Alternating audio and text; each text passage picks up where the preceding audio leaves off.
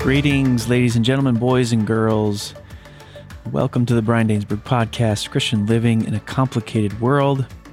I'm your host, Brian Dainsberg, lead pastor of Alliance Bible Church, located in beautiful southeast Wisconsin.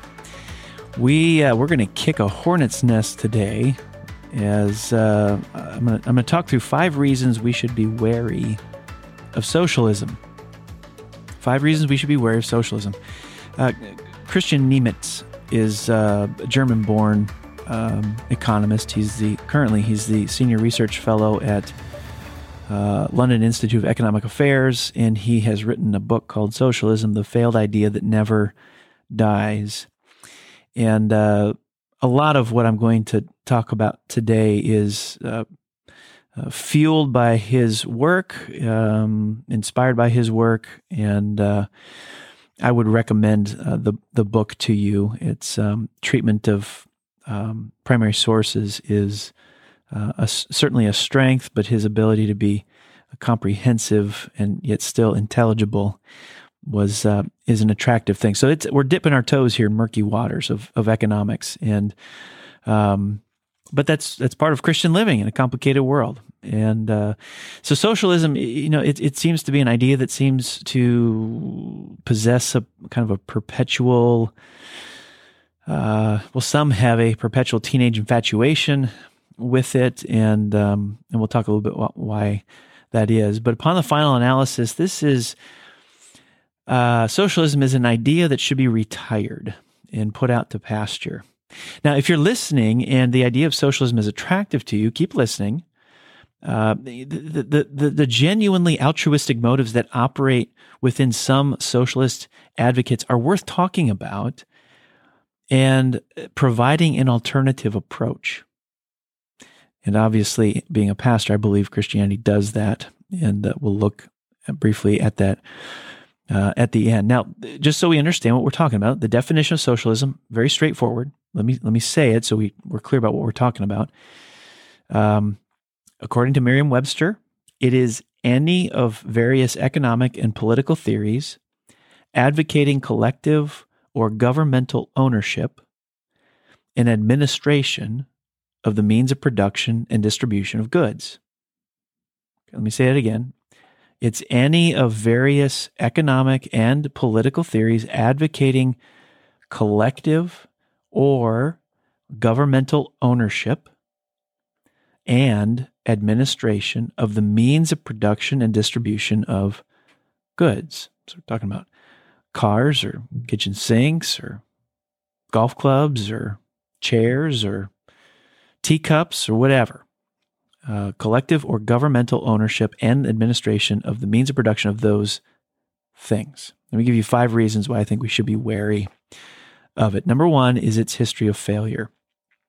Bottom line, if socialism put together a resume and it was a candidate for position on your staff or at your business, you would not hire it. Over the past 100 years, there have been more than 24 attempts to build a socialist society.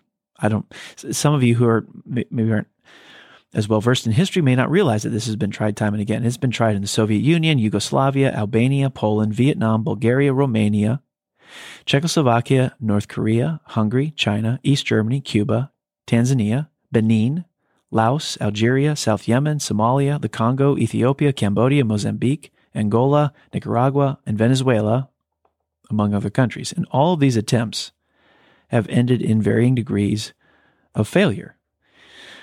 Now, I know you're all smart, and you're asking the question, well, why does there continue to be a fascination with it? If it doesn't have a very good success rate, why is there a fascination with it? Well, there's a playbook that socialist admirers go to every time, and one of the repeated plays they run is to distance themselves from real-world examples of socialism, and Niemietz does a great job documenting this. So the standard line that you'll hear is, well, that wasn't real socialism. Noam Chomsky is one of the most well-known advocates for socialism. Here's what he says. He says this: calling the Soviet Union socialism is just a way to defame socialism. There hasn't been a shred of socialism in the Soviet Union. Now, of course, they called it socialism, but they also called it democracy. They were people's democracies. So if you think that the fall of the Soviet Union is a blow to socialism, you'll also think that it's a blow to democracy. After all, they call themselves democracies too. So why isn't it a blow to democracy? Makes as much sense. It had nothing to do with socialism. So that's the line. That wasn't real socialism is the standard line that you'll hear from advocates when confronted with socialism's repeated failures. Now, given that more than 24 attempts to build a socialist society have ended in varying degrees of failure, insisting that none of them were ever really socialist is the only way in which modern-day socialists can protect their worldview from refutation. However, and Niemietz points this out, he says there's a major flaw in this line of defense. The defense that says this wasn't really socialism. And the defense is usually only deployed after the event. That is, after a socialist experiment has already been widely discredited. In other words, you'll never hear, well, what we try to do in Albania, what we're going to try to do in Albania is not real socialism. You don't hear it on the front end. You don't hear what we're about to try in Benin is not real socialism. You don't hear it on the front end. The not real socialism argument is only deployed after it has failed. So the first reason we should be wary of socialism is its performance record. It doesn't have a resume worth hiring. Reason number 2 are some faulty premises. The conventional argument in favor of this starts usually like this, that there are profiteering corporations that are ripping off the public. And therefore, they need to be nationalized or state controlled to make them work for the common good. They have to be made accountable to the public rather than private shareholders. So it's this idea that profiteering corporations are ripping off the public. First of all, as Christians, there's nothing unchristian or unbiblical about earning a profit for your labor. Israel was a theocracy. They were both a people of God and a geopolitical nation. There are assumptions of earning profit all over the Mosaic Law. Yes, there were guardrails against greed, but turning a profit was a given. Second, in the UK at least, I don't know what it is in the United States. Niemietz's surveys are all done in the UK. Support for nationalization is strongest in sectors that turn just a 3 to 4% profit, which it isn't much.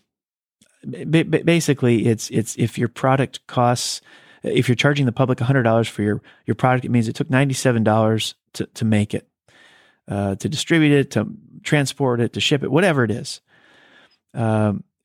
So when they're saying the most popular sectors of nationalization in the UK are sectors that are turning 3 to 4% profit, this is not an economic argument.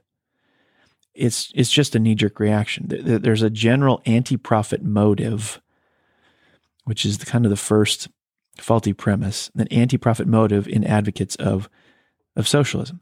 Second premise, that there's a huge assumption on the part of socialist admirers that the public sector, the state, is driven by altruistic motives, and that whatever is done by the state will be done for the common good. This assumption that sinful human beings who work in government will be more holy than sinful human beings who work in corporations and own small businesses is naive. Third faulty premise is that there's a conflict between satisfying people's needs and the aim of earning a profit. Socialism, I don't think, can figure out a way to allow these two to exist side by side. But think about it. Under conditions of voluntary exchange, all within the rule of law, how else can a company make a profit other than by supplying what people want at a price they're prepared to pay? It's not profitable to provide something people don't need.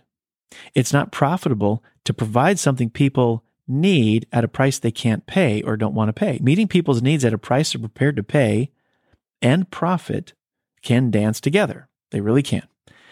Fourth is unrealistic collective control over productive resources. Nationalization brings industry under democratic control and makes it accountable to the people. But this is so patently unrealistic, it's laughable. The machinery of social control has never been devised.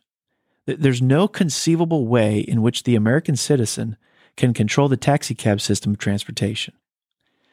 So I'm wary of socialism, not just because of its history of failure, but because it's built on so many faulty premises, it seems to be untenable. Reason number 3 we should be wary of socialism is that socialism is a philosophical idea, not a workable system. According to Noam Chomsky, again, real socialism means to convert the means of production into the property of freely associated producers, and thus the social property of people who have liberated themselves from exploitation by their master as a fundamental step towards a broader realm of human freedom. Well, now listen, these are nice aspirations. They really are nice aspirations, but they're also highly abstract aspirations. You can think about the questions you'd like to ask after hearing that. Like, which set of institutions would deliver them? How would those institutions work? How would we monitor whether they deliver what they ought to deliver? And how would we correct them if they do not? Giving workers ownership over the means of production is just an abstract aspiration. It's not a tangible description of an economic system. In a society with a population of over 330 million people, how would the workers manage their means of production collectively? How would that work? How would I, as an example, be able to meaningfully exercise control over my 130 millionth part of a steel mill or a car factory? Socialist advocates don't have an answer to these questions.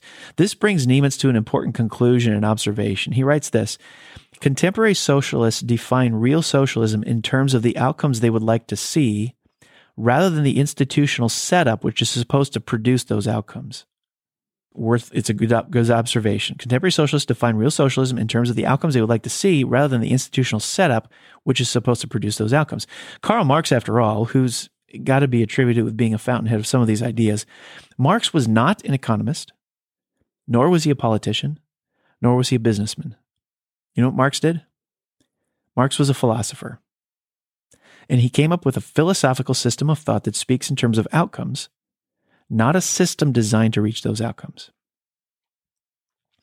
Reason number 4, free enterprise, while imperfect, has produced positive results.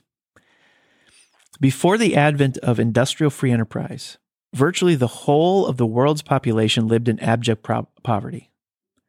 Before the mid-19th century, it would have made a sense to measure poverty. It would not have made sense to measure poverty because such a measure wouldn't have shown anything interesting. Its long-term average would have been close to 100%. It's not coincidence that you start to see this change in the later 19th century when industrial free enterprise began to come alive. So for most of history, you've got all these markers. For most of history, you got the average life expectancy was below 30 years of age. This was partly a result of high infant mortality rates, but life expectancy among those who survived infancy was still well below 50 years. It was only with the spread of industrial free enterprise that life expectancy began to rise systematically over time, at first only in the Western world and then elsewhere. So globally today, the average life expectancy is now over 70 years. Now listen, no economic system will be perfect as long as human beings are involved with it. Everything we touch is going to be corrupted in some way. But free enterprise has a resume that includes some success. The global poverty rate is the lowest it's ever been in history. Global life expectancy, whether measured at birth or as remaining life expectancy at a given age, is its highest it's ever been in history. Global infant mortality rates are the lowest they've ever been in history. Global literacy rates are the highest they have ever been in history. One can almost pick any economic, social, or even environmental indicator at random and place a wager that it will have improved over the past 30 or 40 years. To a very large extent, these improvements have to be attributed to free enterprise. There are always exceptions, and there are other factors at play, but on the whole, measures of economic freedom are a very good predictor of the extent of improvement. What I think tends to happen is that free enterprise is judged by its shortcomings, which we should not simply gloss over or look over. Free enterprise has shortcomings, and we're right to identify those and criticize those. But socialism is judged as an idea in the intentions of its proponents. When you judge actual results, when actual results are judged against aspirational results, free enterprise can never win. If we can be honest about socialism's actual results, its failures, we will see that however imperfect free enterprise is, it still remains the best economic system that exists today. Number 5, fifth reason we should be wary. Socialism concentrates power. Free enterprise dilutes power. We still have not seen, and this is interesting to track historically in these 24 countries I listed at the beginning, we still have not seen a socialist experiment which has not sooner or later descended into authoritarianism. Even if we provide the benefit of the doubt that socialists never aspired to create authoritarian societies, they inevitably descend into them. Socialism always ends up concentrating power with a few. Niemietz writes this. He says, democratic collective ownership can work perfectly well, but only in a small, homogeneous, voluntary communities with simple economies. Now, Niemietz uses the classic example of the Israeli kibbutz. He writes this, one can meaningfully say that the community as a whole organizes its economic affairs collectively and democratically. But even then, a kibbutz cannot be considered an alternative to the market economy. A kibbutz is not an economy in its own right. It is an actor within an economy, namely the predominantly market-based economy of Israel and beyond.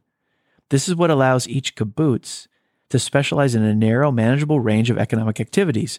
The kibbutz can be a perfectly viable model, but a quick glance at the history of kibbutzim is enough to make clear that that model is neither scalable nor transferable.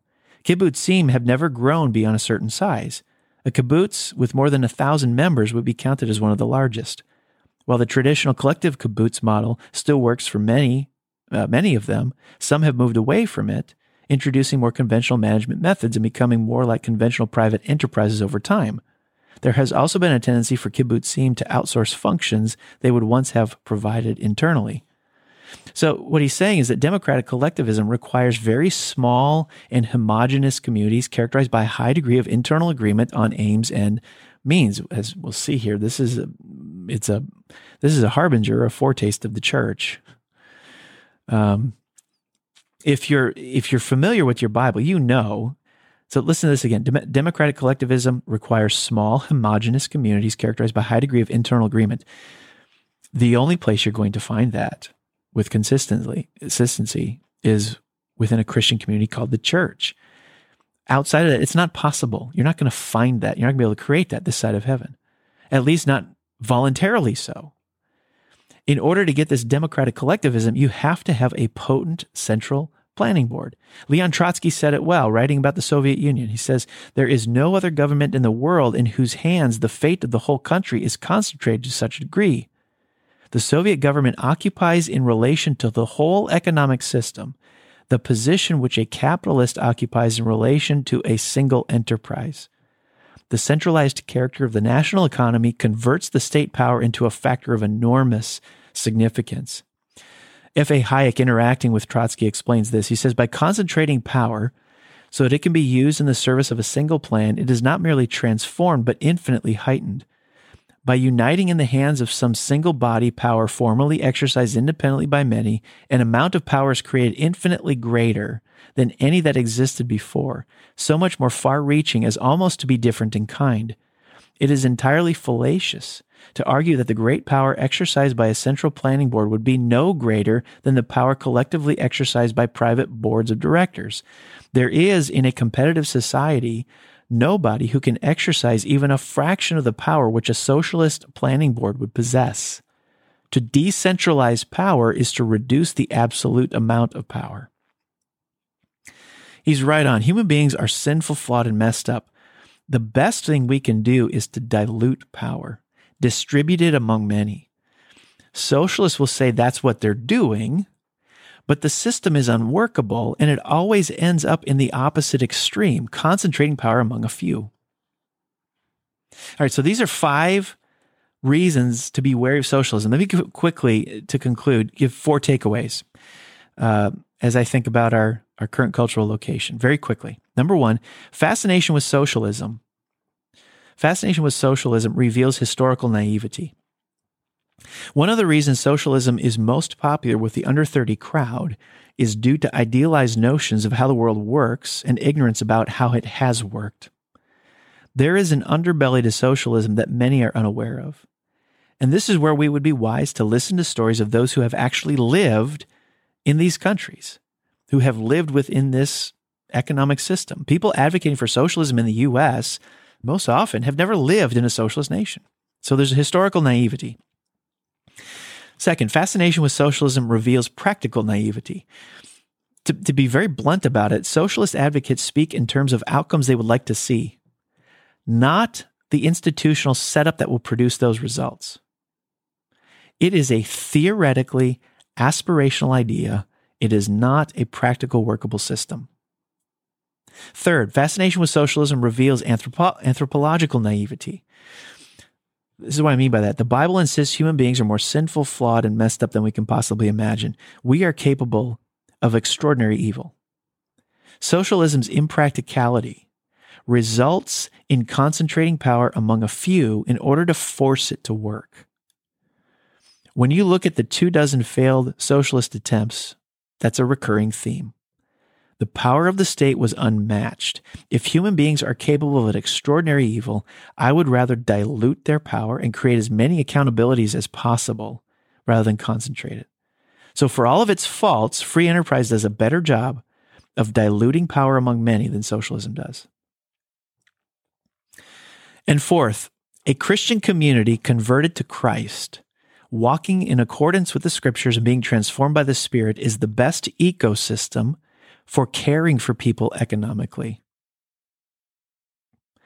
Those who have had maybe a flirtatious relationship with socialism because of the way in which at least it's presented that people are cared for economically, listen carefully to this. Some have contended the early church was socialist/communist. No, it wasn't. Let me give you a couple of reasons for that. And in so doing, it's going to flesh out how this church worked. First, there is no evidence that the first Christians shared in the means of production, and no record that they abolished private property. We see nothing like a workers' collective, let alone state-run enterprises in the book of Acts. The Christians were generous, but they did not disavow personal ownership of their possessions. We see Christians selling their land and houses in order to provide for the needy. We do that. We do see that. And yet, Acts 5:4 makes very clear these assets remained in possession of private owners and could be used as the owner saw fit. Even after the properties were sold, the proceeds belonged to the individual or family, not to the state, nor to a collective, nor even to the church. And this is confirmed in the history of the early church as we see congregations meeting in private homes and persons still in possession of private property. Second, the second reason why the early church was not socialist, was not communist, is that the distribution of possessions in Acts was not by force or coercion, but chosen freely and voluntarily. To say the church had a wonderful communal spirit, which it did, is far different from saying they practiced anything remotely like state-enforced communism. The expression everything in common was used to describe radical generosity in the early church. Sharing in the church was and is a clear sign of the inbreaking of the kingdom, but nowhere in the New Testament do we see the church embody or support a practice that forces wealth redistribution at penalty of church-run discipline or penalty of the state-run sword. Everything in common, the phrase that's used, spoke to the love of the Christians, not to a law among the Christians. Now, throughout my years in pastoral ministry, I've maintained to this day that if you want to see the poor cared for, watch how gospel-centered, spirit-empowered churches do it. That's the model. And the example held out in Acts marries together private property ownership with voluntary contributions. Let me leave you with this. Acts chapter 2, Verse 45, and they were selling their possessions. They were selling their possessions, voluntarily selling their possessions and belongings and distributing the proceeds to all as any had need. We want to see people cared for economically. The best thing we can do is to see them become part of the church. Lots to think about. Thank you for joining me today, and we will see you next time.